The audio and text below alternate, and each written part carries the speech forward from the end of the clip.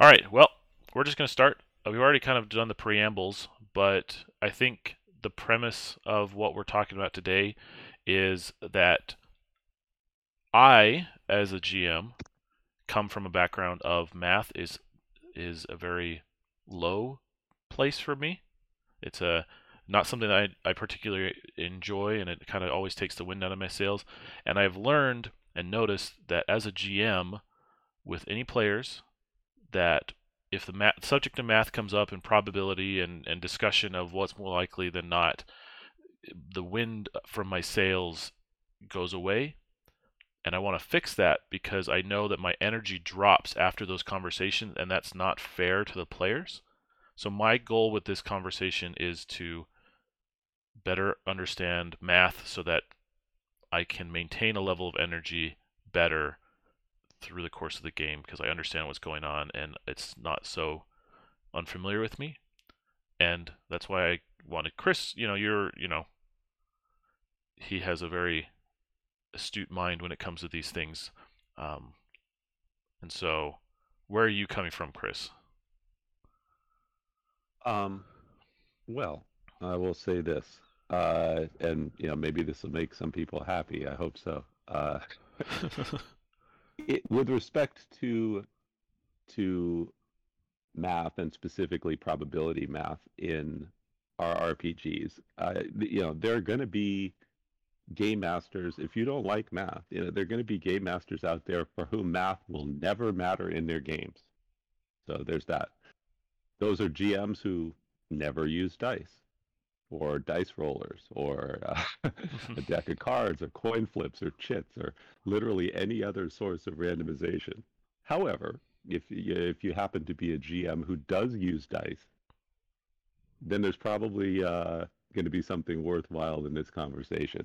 The basic premise that I am coming from is that if a GM chooses to understand the basic probabilities that govern the randomization schemes in RPGs, it actually helps that GM as a tool in the toolkit to plan and run better games. That's my basic premise. When we as GMs commit to any role-playing system that uses any element of randomization in any game mechanic or aspect of the game, essentially we become responsible for and therefore inextricably committed to understanding that little bit of math that is going to underpin these hobby activities. Mm-hmm. No, I understand. I'm No, no, go go for it. ahead. You go for it.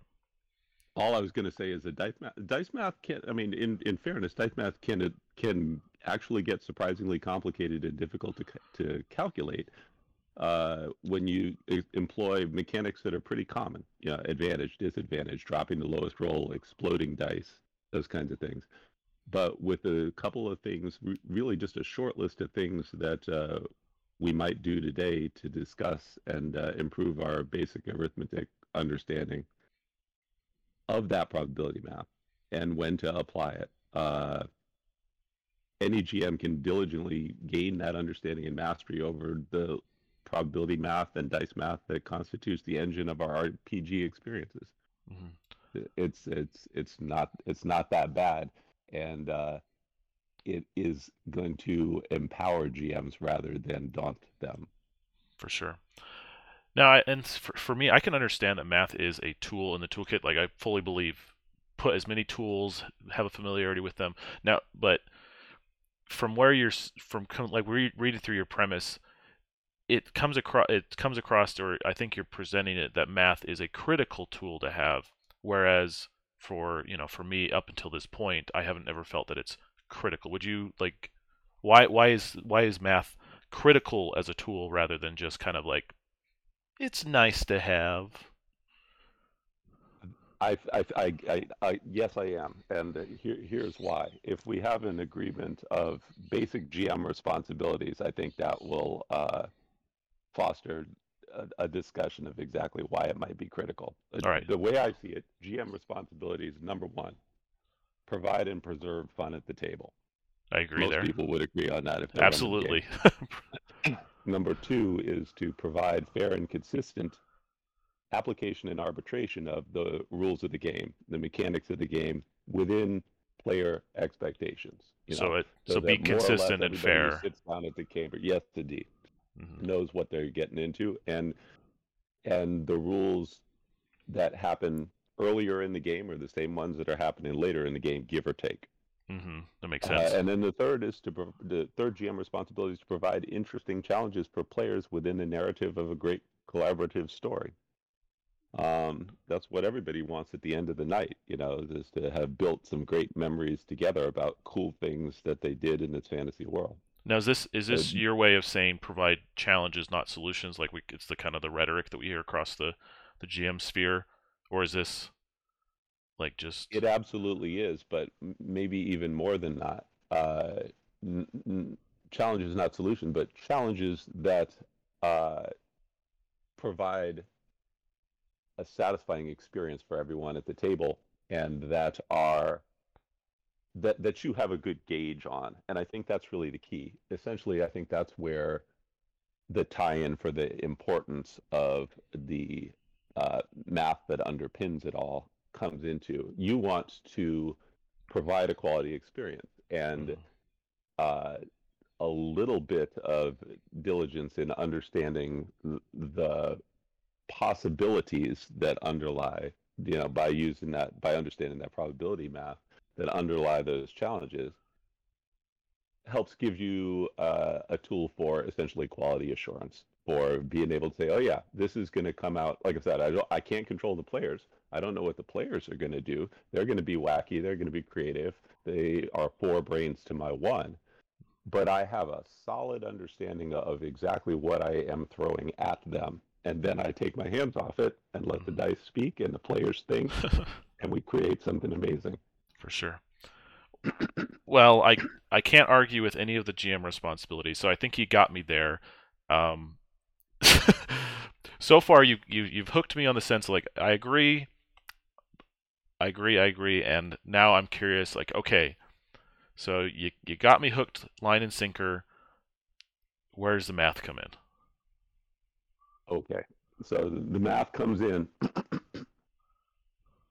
Okay, answer your question by posing a question so that we can kick this Hmm. off.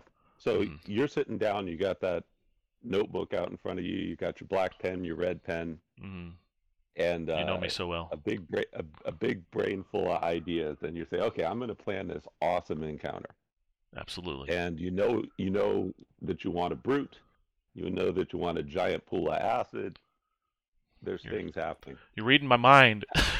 How do you set that target number when you first start to draft it?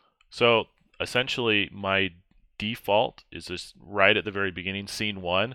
I just drop a 12. I know that that's Right. consistent. That's the kind of the I don't know what's the right way. It's just like if you're gonna do anything, put a 12 down. So I always start Right. with a That's your 12. default Yeah, for default. a pretty middle of the road. Let's just, if I don't know anything else, I'm going to start with a 12. Yep. Okay. Why do you start with a 12? For me, it's 10 feels too easy, and 12 feels just right, and it's just proven to And a be consistent. Yeah. 15 starts to get tricky. Yes. So 12 is just Exactly. right in the middle, baby bear style. So boom, you stepped in the trap. Okay, what you have in your head already is an idea of a probability distribution. You have an idea in your head, a measure of central tendency centered around 12 that says the right amount of success versus failure is going to happen if I put that target at 12, not knowing anything else about the encounter. Hmm. You are already subconsciously, or in truthfully, maybe not subconsciously, but secondarily,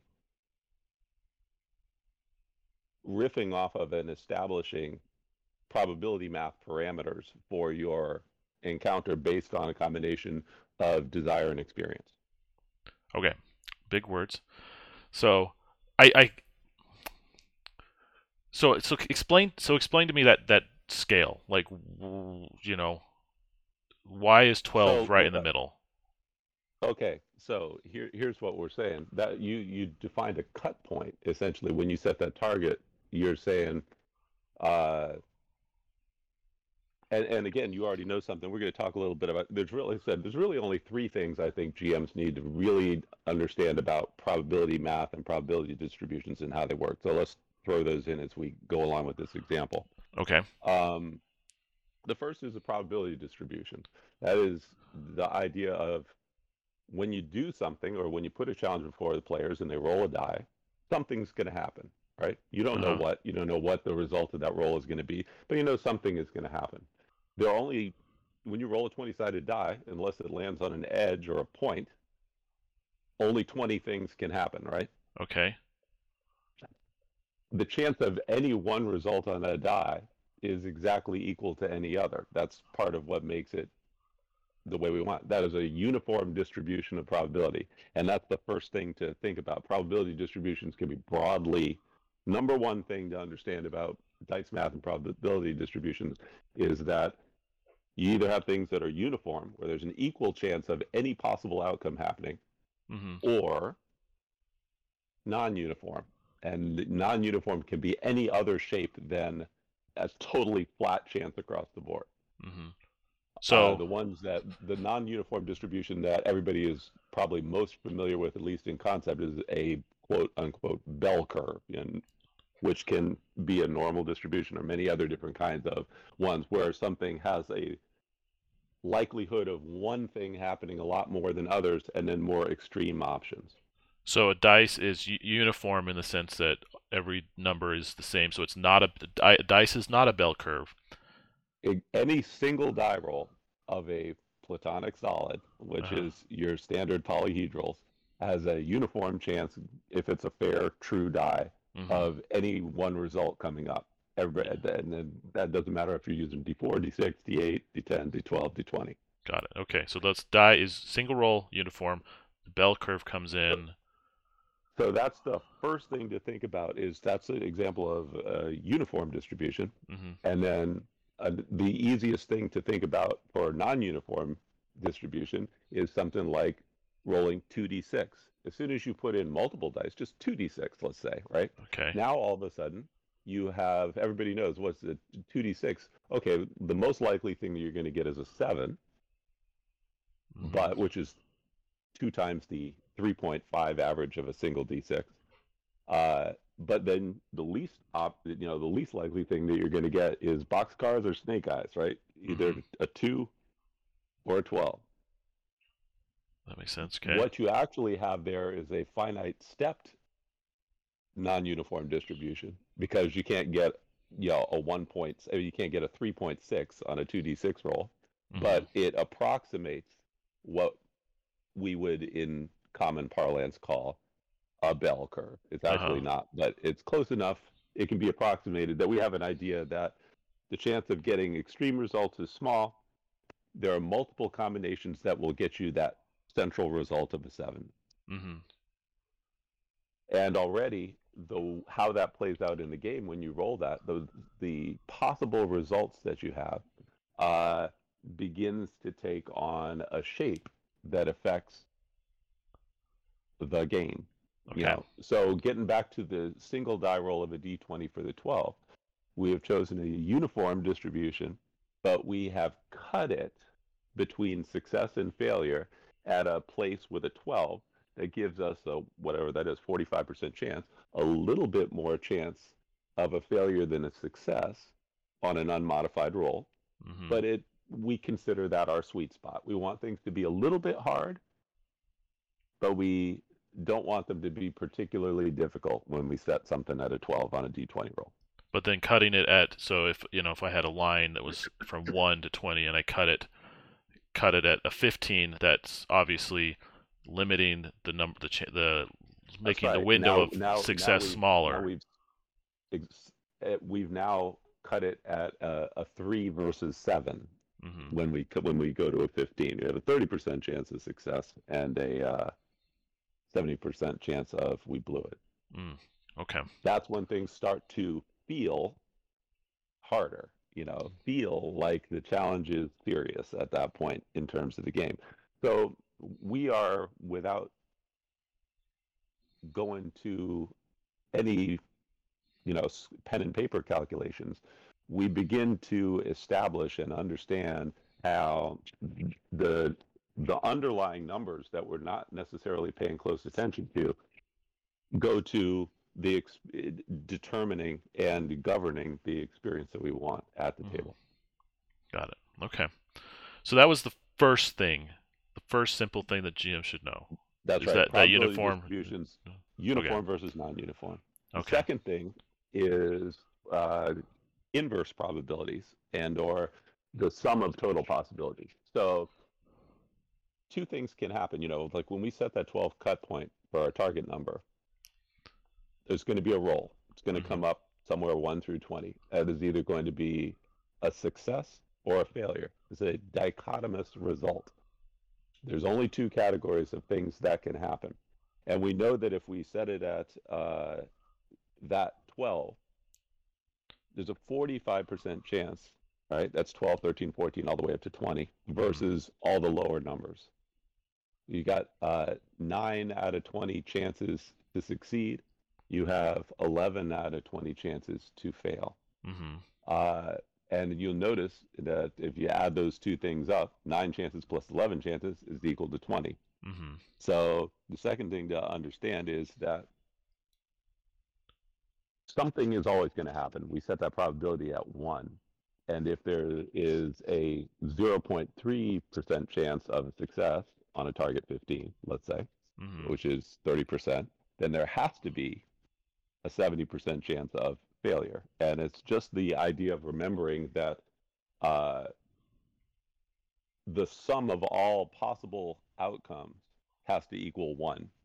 That's your first technical point in, and the second most important thing that you have to understand about probability math.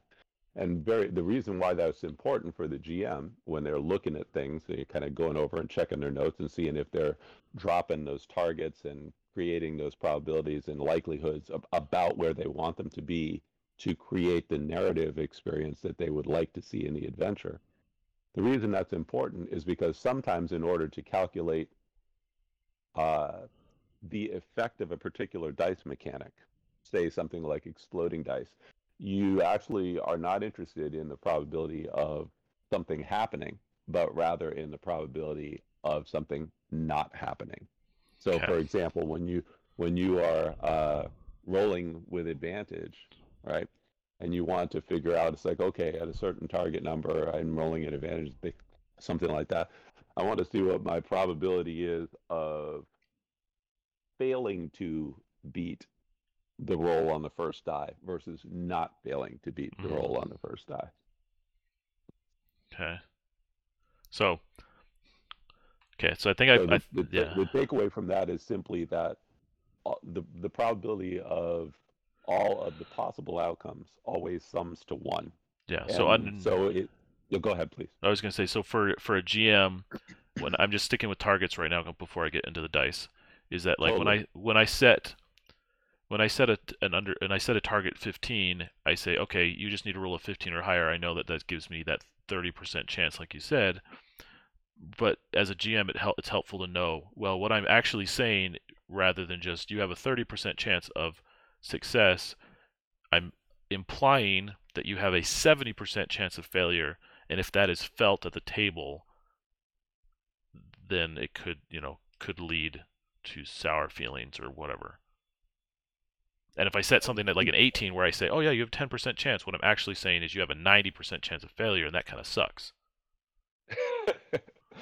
Exactly so. It's like there's an additional elaboration of how that's going to translate to table field, but I think Mhm. it's important. And like I said, when we get into actually sort of checking the math that underlies the situations that we set up, sometimes it is more useful, and that's why I made it the second most important thing for the GM to uh, calculate. And this is going to get into the third and final thing that you need to know about probability math in order to do your diligence as a GM.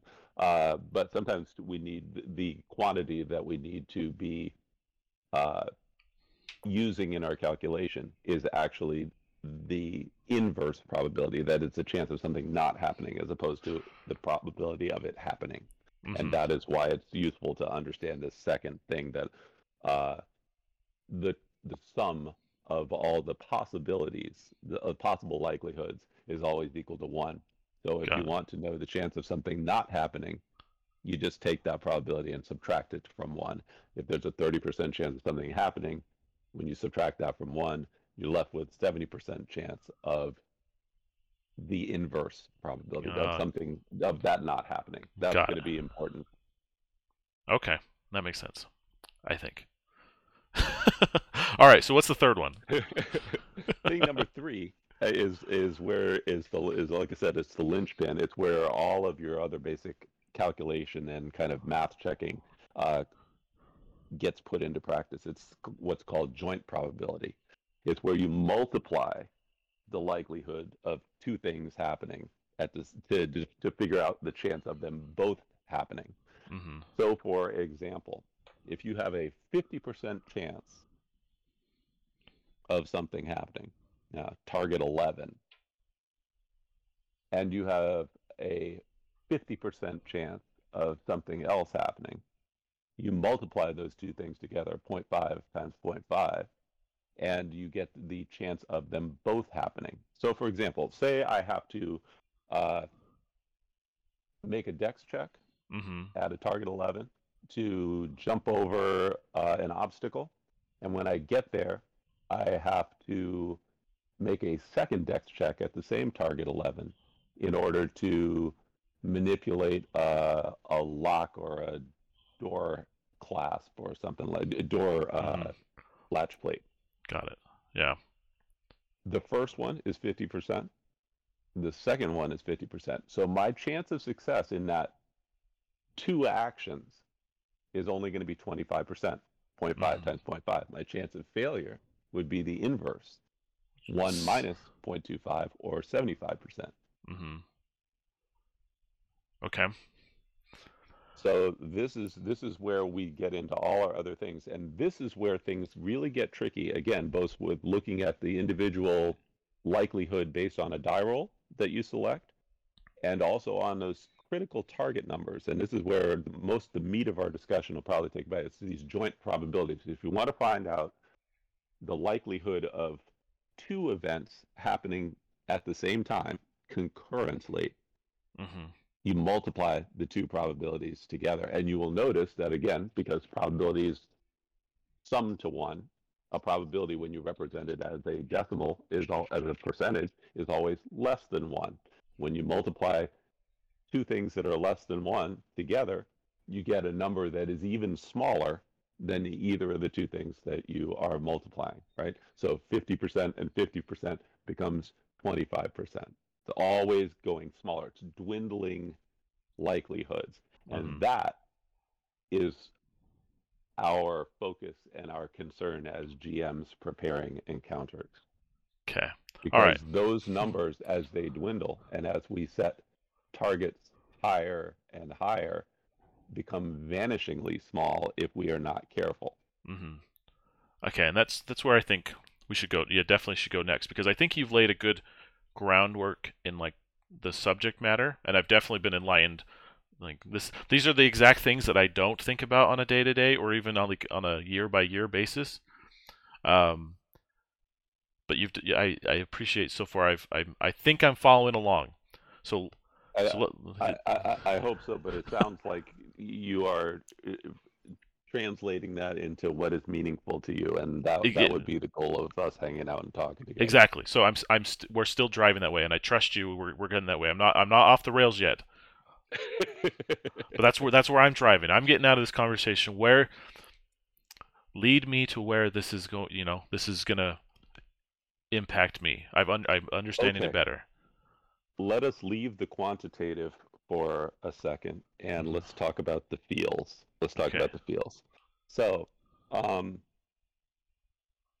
a lot of times I hear, and especially on the interwebs, because we all, the most important thing on the interwebs is looking and sounding cool.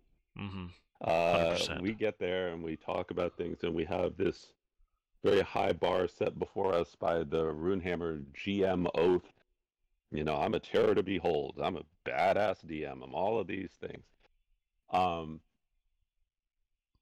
there feels to me, as a still relative newcomer to our community, having only been around for a year or so, Hmm. despite having played ICRPG for going on 4 years now, and 10 or 11 times that of RPG experience over my lifetime. Uh, there's a lot of social desirability around being that terror to behold. About saying, oh, you know what? Sometimes I feel like when we talk about our game prep with one another, it's like name that tune. The old game show. It's like, oh, I flowed in there. I only had 3 bullet points, and I ran the whole evening. It was awesome. It came out exactly the way I meant to. It's like, Hmm. oh, you know what? You had to use 3 bullet points. I only needed two. I only need. Yeah. I only. You know what? I don't need notes. I just my sessions are awesome because I'm a badass GM and I do the thing. And my players were crying at the end of it, but they still had a good time. Hmm. Um, just as many times in our fora and online conversations, I get these heartfelt confessional posts that I read that say, last night was rough. It's like, the players walked into that Hydra nest, and I thought target 17 was going to give them a break because it wasn't an 18, but they got completely decimated in a PPK in 2 rounds, and I just didn't think it was going to go that way. I thought they had the chops. I'm always worried about my players having a little too much Hmm. mojo going into these, and it was a bad night. Everybody was sad, and I don't know if my campaign's going to continue. And I feel for people when I when Yeah. I see that, and it's like, well, okay, so looking at your notes, what could you have do differently? It's like, well, no, I only had 2 bullet points. And I'm saying it's like, okay, well, let's go by the play by play. And when you start to look at these things, when you apply these 3 things that we looked at, when we look at the probability distributions that were in play, when you look at the chances of success and failure based on the sum of total possibilities, the likelihoods for things that were going to happen versus not happen, and particularly when you get to that third point, when you start looking at all of the things that you as a GM were requiring in order to have a chance for success. And then you look at the joint probabilities of each of those things happening in concert, you suddenly understand with sobering clarity Hmm. why you got a TPK that you weren't expecting.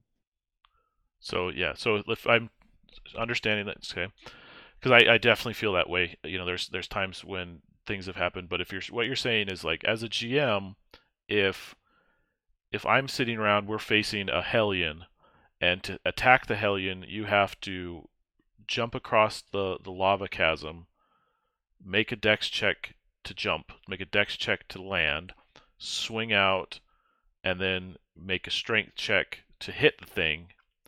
Like that's a lot of demand for me, and even though That from it that doesn't, sounds like when it you sounds as cool, well, yeah, it makes exactly. No, you're exactly right. You have described something narratively that sounds like a totally awesome challenge. It's reasonable, it's exciting, it's all these things. and even at a 12 or a But when 15. yeah, yeah, exactly. And that's exactly where we're headed. You're totally on track. But when you actually go ahead and you peek underneath the hood right there, you realize that you had no idea how small a chance of success that you were actually offering your players. They probably didn't even realize how small a chance of success that you have. And what I am saying beyond that is that as part of our due diligence as GMs who are doing those, who are shouldering those responsibilities, who are preserving and providing fun at the table, who are giving fair and consistent application and arbitration of the rules, and who are providing interesting challenges that work within the story narrative, it's our responsibility to not be surprised by those things. And so, what I'm offering with a basic understanding of these little bits of probability that underlie our game and that you really can't avoid because you're using dice and dice rolls and not just telling a collaborative piece of collaborative fiction that you're all making up on the spot. Mm. When you employ that, your due diligence involves at least knowing about where they're going.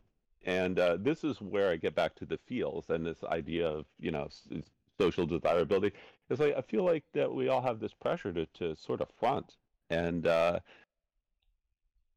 it's okay to check your ego at the door sometimes and say, okay, well, I may have prepped a little bit more here, but I feel like I'm providing quality assurance for my encounter, at least to my standards. And those are going to be personal as a GM. Hmm. You decide as a GM who runs a table, who knows your players, who has these dreams about how you want uh, your session to go for the night.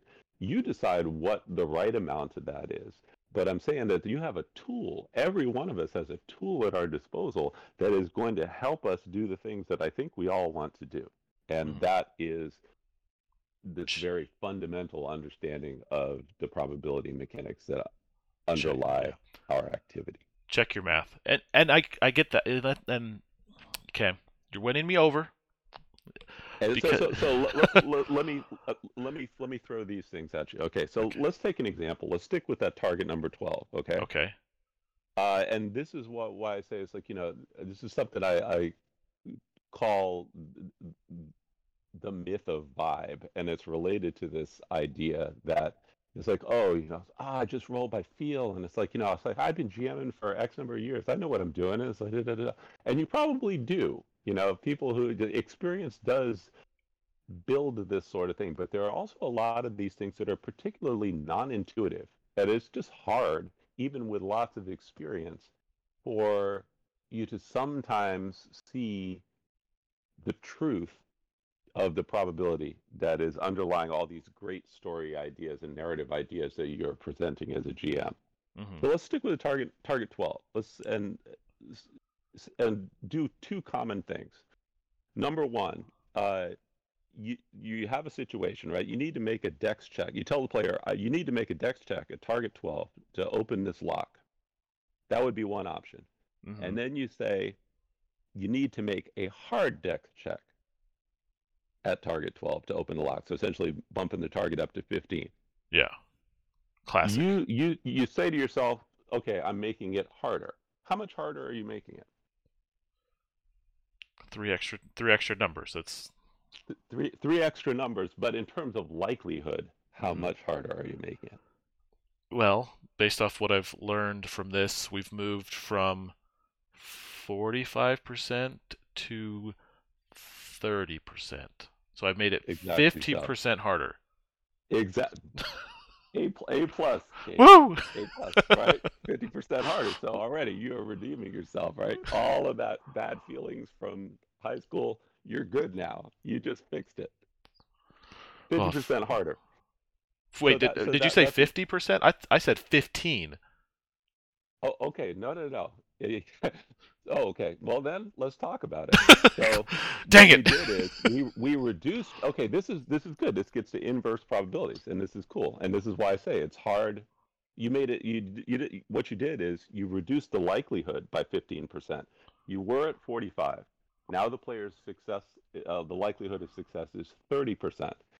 When you put those two numbers and divide one by the other, right? hmm You wind up with 1.5. So when you subtract off that total likelihood of one, you have made it in effect 50% harder. okay. So but that's the whole thing. That's why this only proves my point. Even when we understand all of the three basic points, and these are all essentially fresh information for you today. So, hmm we're still processing this. But even when you understand those three basic things on the fly and in your head, it can be hard to understand. But essentially, you have made that task 50% harder for the player. Now let's keep the same target number 12. And instead of telling uh, the player, you need to make a dex check to open that lock at target number 12, you tell them, this is going to take a couple of turns. You need to make a dex check 2 turns in a row to open the lock. hmm How much harder have we made it now? And is And it I do still a not hard? expect. Is it still hard? No, this is a straight target number 12, but you have to pass two normal dex checks 2 turns in a row. At the tar yeah, And ooh. I don't expect you to I don't expect anyone, including myself, to calculate this in their head. Oh, But thank what it goodness. is, it's that same 45%, right? Hmm. And then you're going to multiply 0.45 times another 0.45 because you have to do it two times in a row. That's what those joint probabilities are in the third simple thing that we put into practice. Hmm. You wind up making that more than twice as hard, 122% harder. You go Uh-huh. from a 45 to a 20.3%. Ooh, That's oof. hard to calculate. That's hard to calculate in your head. It's hard to Yes. calculate on your fly. In practice, yes, we can begin to get a vibe, a feel for these things, but that's just discounting the fact that one way or another, we are learning the hard way what a small amount of multiplication could tell us almost instantly. Okay. Now, take again, sticking with target number 12, you tell that same player you need to make two dex checks in a row to dodge those spider webs and then open the lock. Or you tell them you need to make two hard dex checks in a row to dodge the spider webs and open the lock. So in this case, we are essentially saying two, the joint probability of two successive actions, right? Either at the target number of 12 or essentially bumped up to a target number of 15. Again, we feel like we're only bumping that target up three numbers, so we're making it hard, but Hmm. how much harder are we making it? Yeah. The truth is, you're taking it from from a 20.3% probability down to only 9%. So what? So again, you're making it more than twice as hard, 125% harder to do that one task. So as a GM, I can say something pretty innocuous like that. Two hard rolls in a row. That to me sounds Exactly. completely reasonable, but in terms of numbers, is shooting a hair off a fly or like Exactly. A doing hundred whatever. percent. 100%. You're getting it, and that's at again that very target number 12 doesn't raise anybody's alarm bells. It's like okay, this is target number 12. Sure, he just made it hard, and I have to do it twice, but I can do that. You Hmm. know, you have a really small chance of being able to do that. And here's the other point, and this is the point that it can be new information and is important to internalize as a GM. That's at that nice middle of the road target 12. When you Hmm. do the same thing at target 15, it gets drastically harder. Hmm. So, we made it 125% harder. If you do the same thing, so let's look at this target 15 now. You need to make two dex checks to dodge the spider webs and open the lock, versus you need to make two hard dex checks Hmm. to dodge Yeah. the spider and open the lock at target 15. So 15 versus 18, two things in a row. Now your 9% chance of a player's success is two and a quarter. And That's that's three times harder. yeah. But then this is where stats become so important because we've been discussing all this based off of a flat die roll, which in ICRPG sense, like most of the time, it's not flat.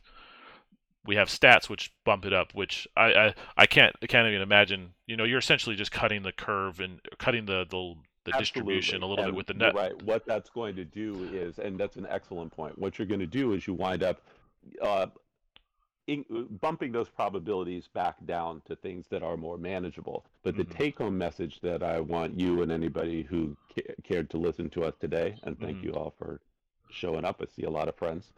Uh, the take home message that I would like anybody to get is that as you move those extreme toward those extremes, right? As you get those higher target numbers, it gets the impact of doing things like a simple joint probability becomes much more severe.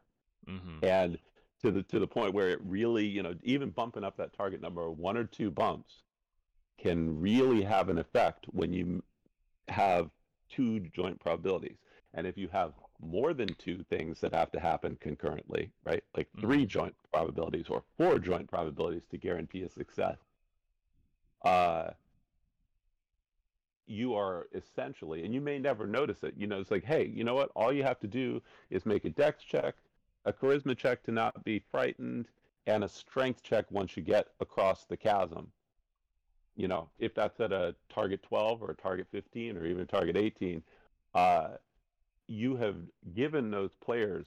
It doesn't sound like that much. It sounds doable when you just Mm-hmm. talk about it in narrative in words, but you can quickly get to a point where you are statistically uh, indistinguishable from an impossibility.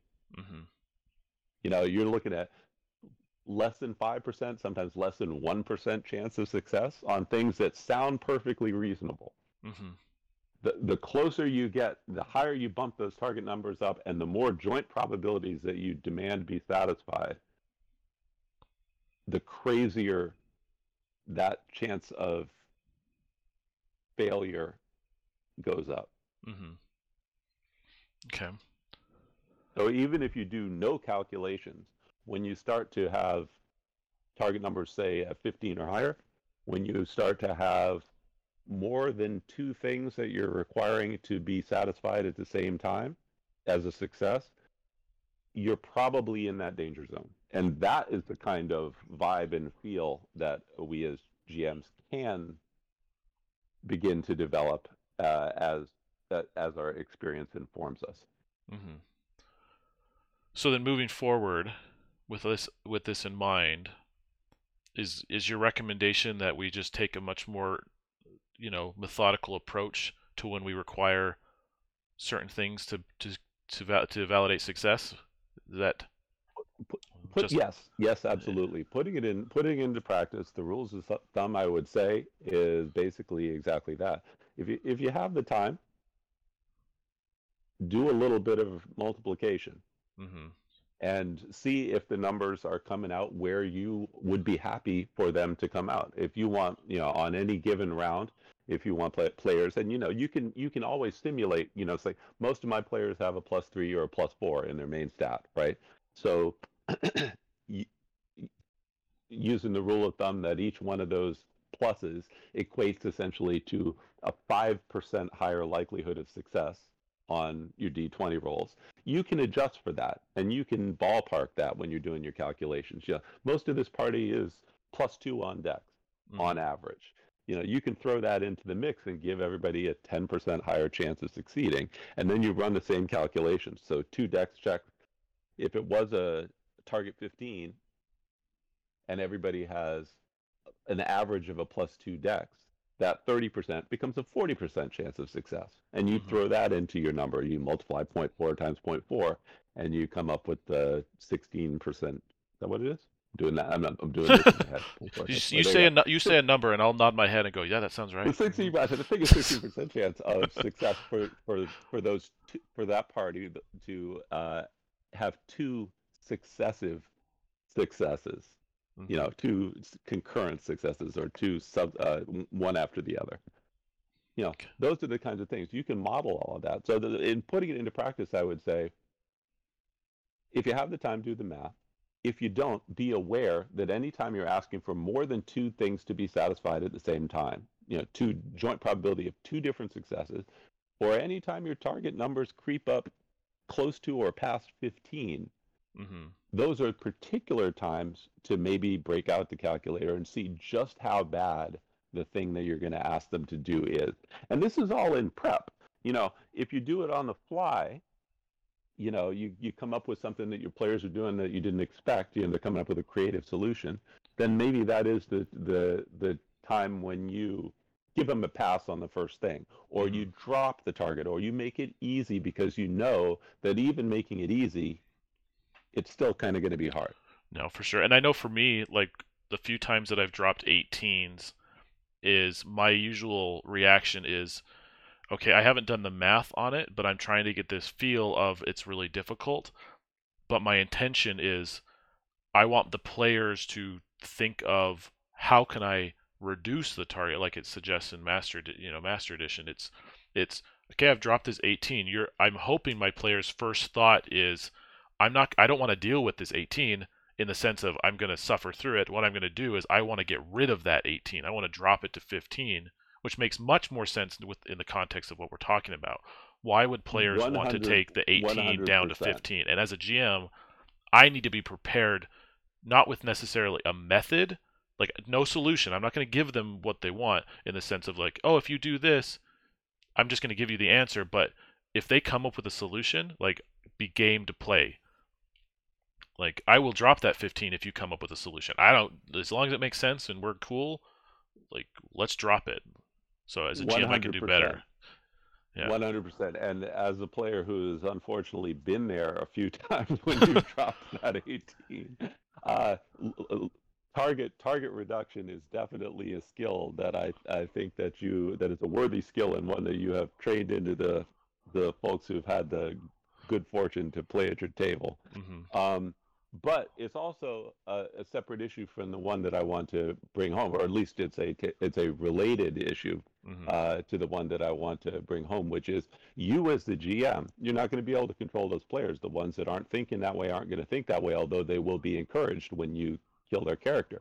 The one that I want to to say is that you as a GM want to have a good idea when you do drop that high target number of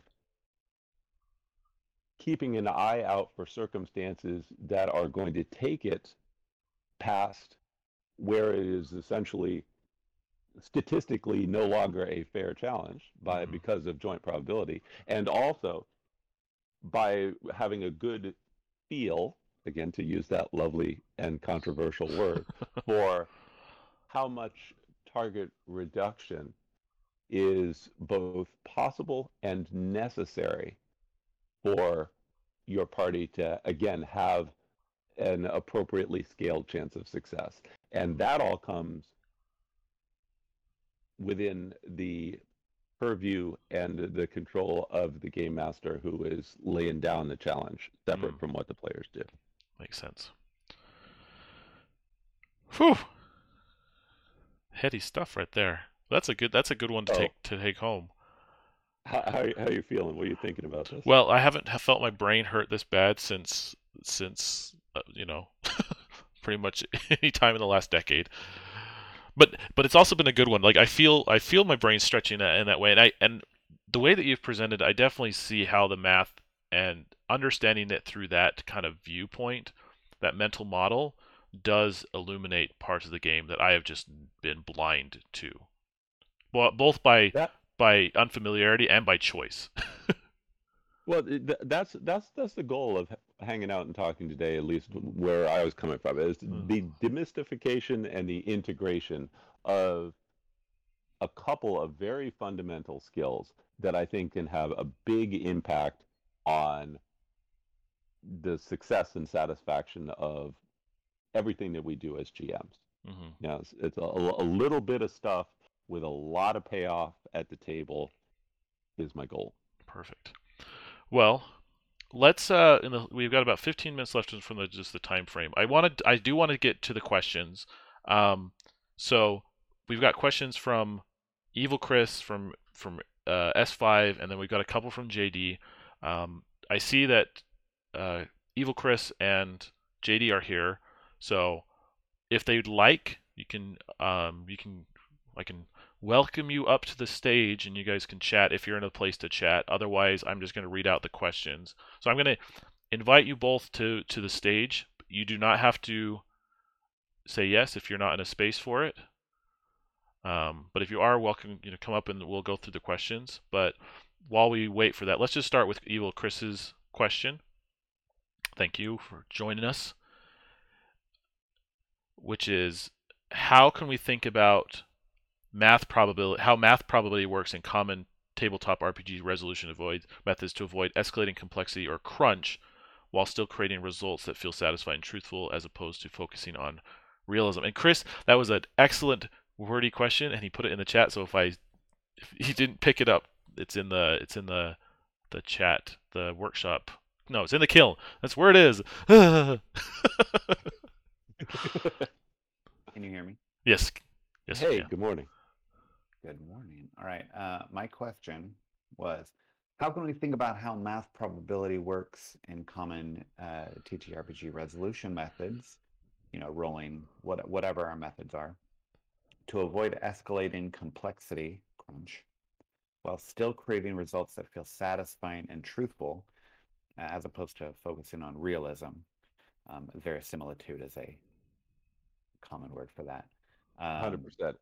Yeah. And I am a big fan of verisimilitude and reasonable expectation being satisfied for both GMs and players in a immersive world that feels real. That is an awesome question, and I would say this: you know, you as a GM, we as GMs, uh, again, and then stewarding that fast, fun, furious, frantic, and exciting table experience that we all want to create. Um, have as an option, especially on the fly. If we are creating, we create an adventure that has a complex narrative where multiple things are happening, each with its own independent likelihood of success. If we either don't already have those joint probabilities figured out and set where we want them to fall, or set where we want them to fall, or if we don't like where they happen to fall, we can cut right to the chase. Maybe the normal joint probability, or independent probability of two things, when you take them together, happening at the same time concurrently, gives the players too low a chance of success. On the fly, we can always use a layer of abstraction there, and instead of going precisely by the numbers, maybe that second hard dex check, because things are already hard, doesn't make it the target bump up another 3. Maybe we just go together and say, hey, you know what? In my head, I want the players to have a 15% chance of making these things, even with all of these factors working against them. Maybe I want them to have a 20% or a 25%. We can simply set that. And you can say, hey, you know what? Beat a 16. And that is enough for us to do. So we always have the ability to, whether we have looked at the math or not, set the cut point between success and failure where we want them to be. And that is a layer of abstraction that we can take pure GM fiat on, that still respects the probability math, but it also keeps things in our control, even if we didn't necessarily walk through all the steps a priori. Makes sense. Thanks. Does that answer your question satisfactorily? Yeah. I mean, when I asked it, I was thinking in terms of we have a tendency, especially if we come from quote crunchier systems, where you sit there all day and you think about like, oh, I want to keep it simple, but then you're just automatically start picking apart the nuance of the world. And then then you start thinking like, well, now I need a mechanic for this, and now I need a mechanic for that, and now the rule book in your brain is 400 pages long. Yeah, and it's like, we don't want that, right? We like simple and quick resolution without getting into the weeds of like, how can it be done? But I think that this sort of like just asking, say, just roll this thing. Let's not worry about all the nuance, and not trying to deconstruct the sort of the primary way we are sort of taught by the game to think about how to resolve a thing, and just give me this roll, and Totally. and move on. Totally. I'm very glad you're here and we're able to redirect that question, because I think that is what it comes down to. And even if we are folks who have experienced or come from crunchier systems, usually about 250 pages into that rule book, it does say somewhere, you as the game master can ignore all of this crap and still put it at XYZ, based on what you think is right for your game at that moment. And that's a part that with all that crunch layered on top, that we put all of this time and energy investment into internalizing when we are using crunchier systems, that we sometimes forget is a failsafe that is usually built into most of these games. I was thinking about this too, with ICRPG and, putting the target, a public target, so to speak. The player knows if they're successful. Mm. And it takes a while. It's kind of funny. It takes a little while when you're playing with people who maybe came from 5e. They roll, they know the target, they know what they rolled, and yet they still look to you to say, like, do I have permission to succeed? And it takes a while before they just understand that they succeeded, and then all you have to do is narrate that success. Love that. But with the vast majority of systems keep that target hidden. And so, True. that target is like, a lot of times the DC, there is no DC. It's more like, how does the GM feel at the moment? Mm. It's true. So that the player rolls, and then you look to the GM, and the GM is, spends about a second and a half thinking, like, how do I feel about this? And that's really terrible. Like, it's awful. It's spot on, and it does put a lot of pressure on the GM and stuff like that. And but I would even offer the idea that even with that target number sitting out there in the world, in the wind, for us all to say, well, it gives the GM the break and says, well, there's the target number. You beat it or don't beat it. It's all good. The GM still has that, to balance that truth. The GM still has the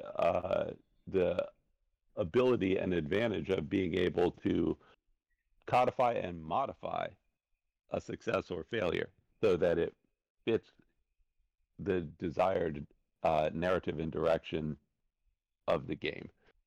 You can have that be, okay, it was a success, but it happened a certain way. That was a failure, but it's not as bad as you think it's going to be. And then that works to our advantage as game masters. Agreed. Perfect. Okay, well, thank you, Chris's. I'm gonna have. Great question. Yes, great one. JD, I'm gonna jump over to you. Is there which question do you want to focus on? Hey everybody. Hey. I think that it would be really helpful, and just even more so than my questions, of just kind of like, if either of you just has a single example from your games where you've seen this go well or you've seen this go poorly, and just getting like a really concrete thing that would be helpful, because there's been a lot of like theory and like, well, theoretically there was a dex check and you had to jump here and do this and stuff. And so I think just listening in, that's kind of where it's like, okay, you've proven the value of math, and it has been a really enjoyable discussion. And I would just like to have it anchored into a memory as well. So I know that may be difficult off the top of your heads to have like such a particular example, but that was kind of going to be my request. That is a very intelligent, valid, and fair question, and puts me on the spot to say, okay, Professor, now what happens when you remove math? Does it ever work in your favor? And I can definitely ground that. So when can math get in the way? Okay, there's no questions. Like, nobody wants to roll more than they have to, right? And the example of too much math, or when you don't need to pay attention to all of these crazy joint probabilities and the dice math that underlie it. So I was designing a hack. I did this a while ago and have play tested it a ton. And it's for firearms. I have some gun rules that I homebrewed, and they've been up on the forum for a while and talked about a lot and viewed a lot. That create what I find to be a lot of verisimilitude, to use Evil Chris's excellent word for it, uh, around the gunplay, especially when you have lots of bullets flying from, machine guns and shotguns and all kinds of crazy stuff like that. No one wants to roll more than they have to. Rolling for when you have a burst of 8 rounds and you have lots of crazy things happening, uh, you don't want to sit there and roll 8 times to see where each bullet does, and then roll 8 more times to find out what the damage for each one does. Even if that would somehow be more, quote, realistic or simulationist, to use the word that everybody really puts bad feelings around in the Runeverse. So when I did that, I had a scheme that I came up with at the beginning, and I immediately took, upon a little bit of playtesting and even a little bit of forethought in pre-playtesting, my desire to want to reduce the number of rolls to a single 2-hit roll and a single roll for damage led me to pull some of that math out of there, because I didn't want to slow the game down. I said the first thing that this has to be is playable. But if I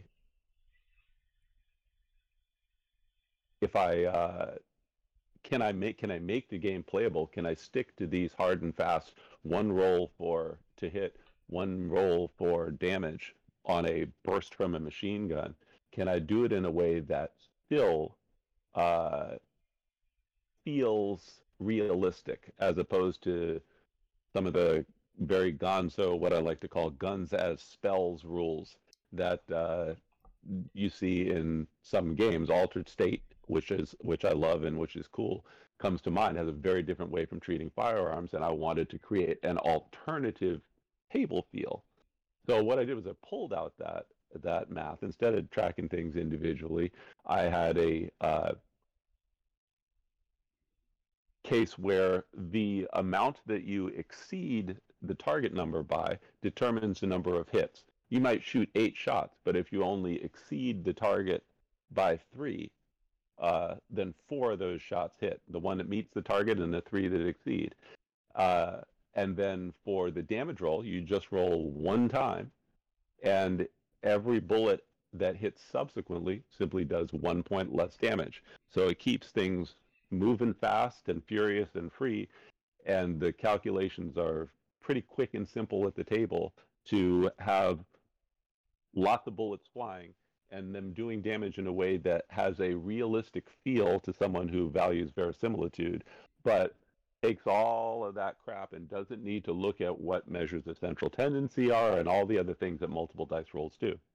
That's probably the most concrete example of backing off, of walking away from too much math. And I still looked at it, but I did it in a way that prioritized the important things that I needed to happen in terms of playability for the game, and then secondarily adapted the math to work at the table. Yeah. And then for me, I think my example that comes to mind is my acid pool encounter that I put in for the Ultimate Effort show and what I ran in Garden of Acid. I had positions where you had to cross this pool of acid, and there was these stepping stones, and I wanted it to be a dex challenge, and so I designed it so that you essentially had to make 2 dex checks to get across. You didn't have to be in a row or whatever, but they were just 2 subsequent dex checks at some point. And the first one was just a normal dex check, but the second one was a hard dex check. And I did that because, like, I wanted, and this may be terrible of me, but like I wanted someone to fall into the acid. Like that was part of the room, and part of the experience that I was trying to promote at the players was I want someone to fall in the acid. I'm gonna feel really bummed if we just hop, we're done. Woo! We crossed the pool of acid. Like I want someone to fall in. So, but I also don't want to make it impossible. So I purposely put that second jump as hard, not knowing the math behind it, not knowing it, but it was like a target. Let's see, look at my notes. It was target 12, hard. It was a 15. It's like, okay, this is my chance. If they've made it this far while under the gun, they're at least gonna fall in the acid, and they'll have to deal with it at that point. What I didn't realize at the time is I think I ended up with like 3 people falling in. I'll have to double check the video. And taking damage And every turn, not round, Exactly. from acid. So in my head, I realize in retrospect, yes, I got what I wanted, but in combination with making 2 subsequent dex checks, one of which was harder, in addition to if you fall in, you're now taking damage over the course of every turn for 4 rounds. Like I have set that room up to be absolutely killer. And the thing is up until this conversation, every time Chris has brought up the Garden of Acid pool, I have looked at him and said, "What are you whining about? Like, it's not that bad." Completely convinced that that's encounter, it's fine. It's fine. It's a couple dex checks, you're good. But I can see now where Chris is coming. Entertaining an encounter, to say the least. Where Chris is coming from. As you're burning in acid, it sometimes gets hard to remember that. Yeah, but so I do think that room, I'm leaving it how it is. Like I'm not changing it. Too far into this. But I do think that that's where math was left out, and it affected the game a little bit. It was still fun. We still had a good time, but that encounter was set up in a slightly obscured way. And so in the future, trying to assess how that math plays into it may be a way to go, for a better, not, I wouldn't say a more consistent experience, because I do think, in my personal opinion, that sometimes math be hanged. I want to have this experience because that's what I want, not this quote unquote balance. I know balance is sometimes considered a dirty word, but like I do think, just like we were talking with in the earlier question, like sometimes you can just obscure the math, obscure the rules, to do that. But what am I getting 100%. at? What am I? I lost myself. Just to your point, balance is a dirty word in the Runiverse, but I would only point out that there is a big difference between balance and fair, and making sure things are fair. Part and parcel to that is GM responsibility, is not being overly surprised by what you're throwing out there. Be surprised by what the players accomplish and attempt, but not by what you threw in front of them. And then being prepared, and this is where I agree with you. Fair in the Runiverse is setting that high target, but then providing all the tools and means necessary for players to deal with it. Or just not making it statistically impossible, or close enough to impossible that it's gonna suck. Yeah. And for the record, I want to praise you for Garden of Acid, because I think it's a brilliant adventure. It is surmountable, but it is extremely challenging and enjoyable and satisfying from a player perspective. If you want to get scared, look at the joint probabilities for the Spider Pit in Oracle of the North. That's one I still have nightmares. See, that's another one that I have. Math is so far gone. But anyways, that's a whole nother conversation I would love to have. But in closing, thank you, Chris, especially for coming and talking through. I do feel, as Drew called out, enlightened. This has been very enlightening for me, and I feel much better about it. And I'm going to take it and see how I can be more energized with it. Thank you, Chris, JD, for your questions, and thanks for everyone for tuning in. We will have our next one in 2 weeks, where we're going to pull JD in to talk about tone and how mechanics can hurt or help tone, which I think is going to be a fun one to build off of the excitement that I've had in this conversation. But then, as always, if you guys have suggestions for topics that you want to work on, or if you want to come up here and talk with me about stuff, like put suggestions in the chat, we'll chat through the thing, we'll get some stuff scheduled. But thank you. And JD, last thing, did that answer your question?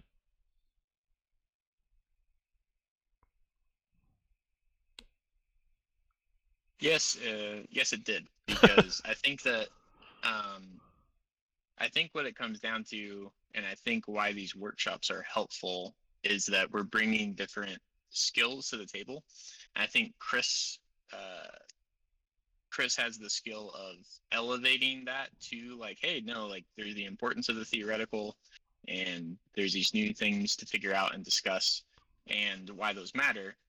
And I think that Kane, you've always been extremely practical, and so there's been that, not a mismatch, but just like a different perspective. So I think you guys working together to help uh to help Chris like anchor it, and also to help clarify um those like kind of practicality. And I think that that is a great example of like you sharing that story of how the Garden of Acid was set up makes it feel really different after having this discussion, where it's like, okay, yeah, totally, like a dex check and then a hard dex check, and there's a guy shooting a gun at you, like all that gets really crazy really fast, and it actually makes sense why it gets crazy now. But having that kind of bringing it to that practical level is something I've always appreciated about Kane's approach. So thanks for that. Great. Excellent. Thanks, JD. And thank you very much for allowing me to join you, and thanks to everybody for joining in the discussion and listening in. Okay. Yep. Thanks, everybody. If you have any other questions, just drop them in the chat. We'll catch you on the Discord. Have a good one, you guys.